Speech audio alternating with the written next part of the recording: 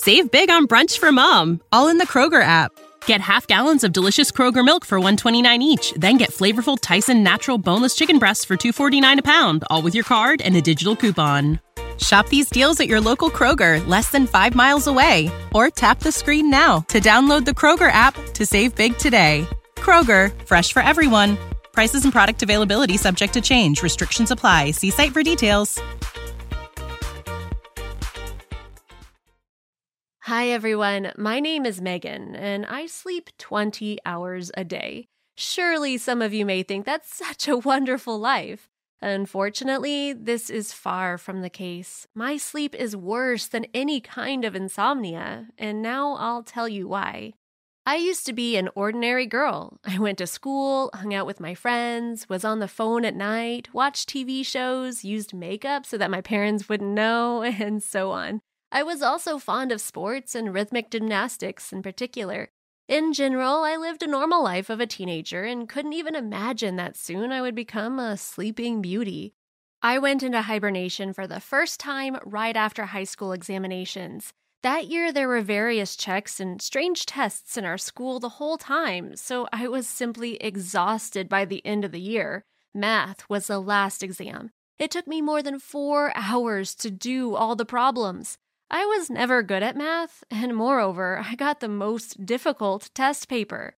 I came back home right after the exam. I went to bed and fell asleep right away. I slept for 18 hours and woke up only because my mother woke me up. I didn't want to get up at all, but my mother made me go down to the kitchen and have lunch because I hadn't eaten anything for about a day, as far as she knew. That exam exhausted me so much that I slept for about 3 days in total.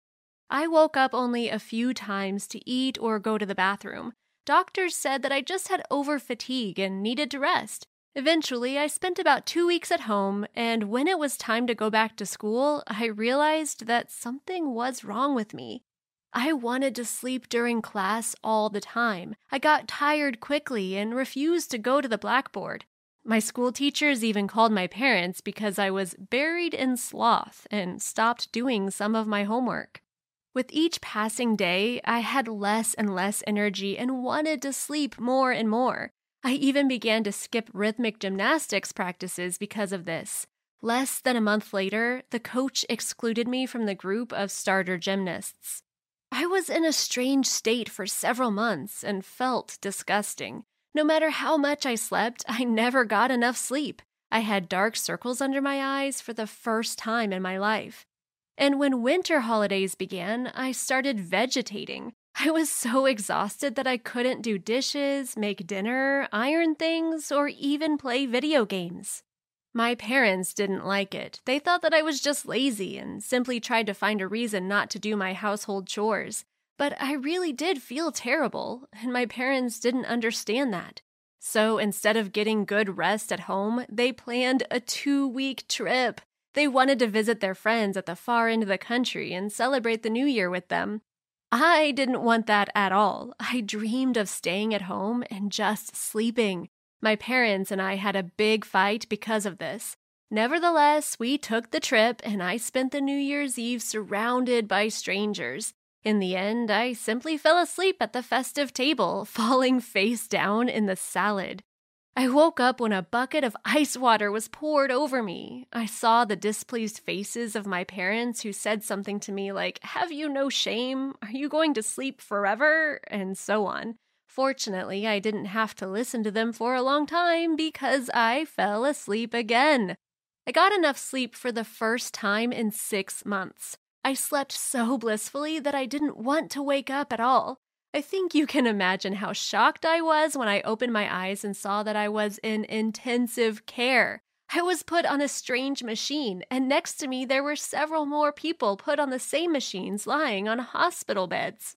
I was very scared. Doctors quickly came running to my cry. They immediately called my parents and transferred me to a regular ward. There, I found out what had happened to me. It turned out that during the New Year celebrations, I slipped into a coma that lasted 9 days.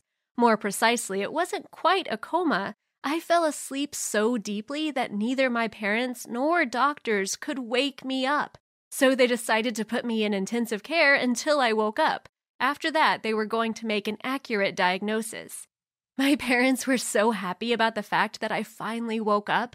They even apologized for everything they had said to me. But in less than 2 hours, I fell asleep again for 5 more days. This time, my sleep was no longer so deep, so I was left in a private ward under close supervision of doctors. Sometimes they even managed to wake me up to feed me and take me to the bathroom.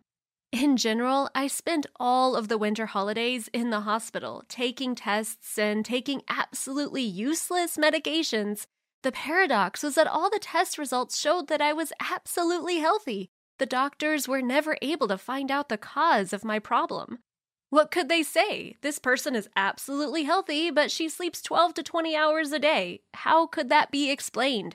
Eventually, I was simply diagnosed with overfatigue, and the doctors advised me to study less and rest more. Since then, my life has changed a lot. At first, it wasn't very obvious, as I tried to control my sleep and slept only 10 hours a day. I went to bed a few hours earlier, but I didn't miss school and even had time for gymnastics training. Moreover, the coach brought me back to the group of starter gymnasts and then suggested going to the competition abroad with a solo number. I practiced every day, learned new figures, trained, and my parents even ordered me a beautiful leotard.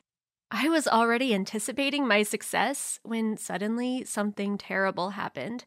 The day before departure, I packed my suitcase, prepared all the necessary documents, but couldn't find my flight tickets.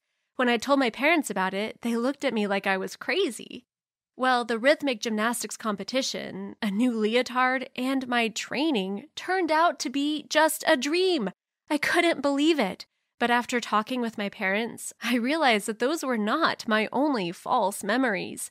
My dreams became so convincing that I could no longer tell them from real life.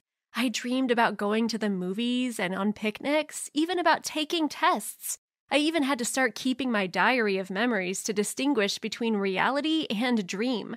My parents took me to the best clinics to see the most experienced doctors. My brain was scanned countless times, but in vain. We found nothing useful even on the internet. The only thing I learned was that my disease was very rare and, of course, incurable. I had to quit sports and rhythmic gymnastics, become a C student at school, stopped doing homework, checking social media, and watching movies and TV shows. I didn't even have enough time to chat with my parents and friends. At the end of the school year, my disease reached its peak. I began to sleep 20 hours a day, stopped going to school, and even taking care of myself. Now I only had 4 hours a day to live, and I had to do absolutely everything in those few hours.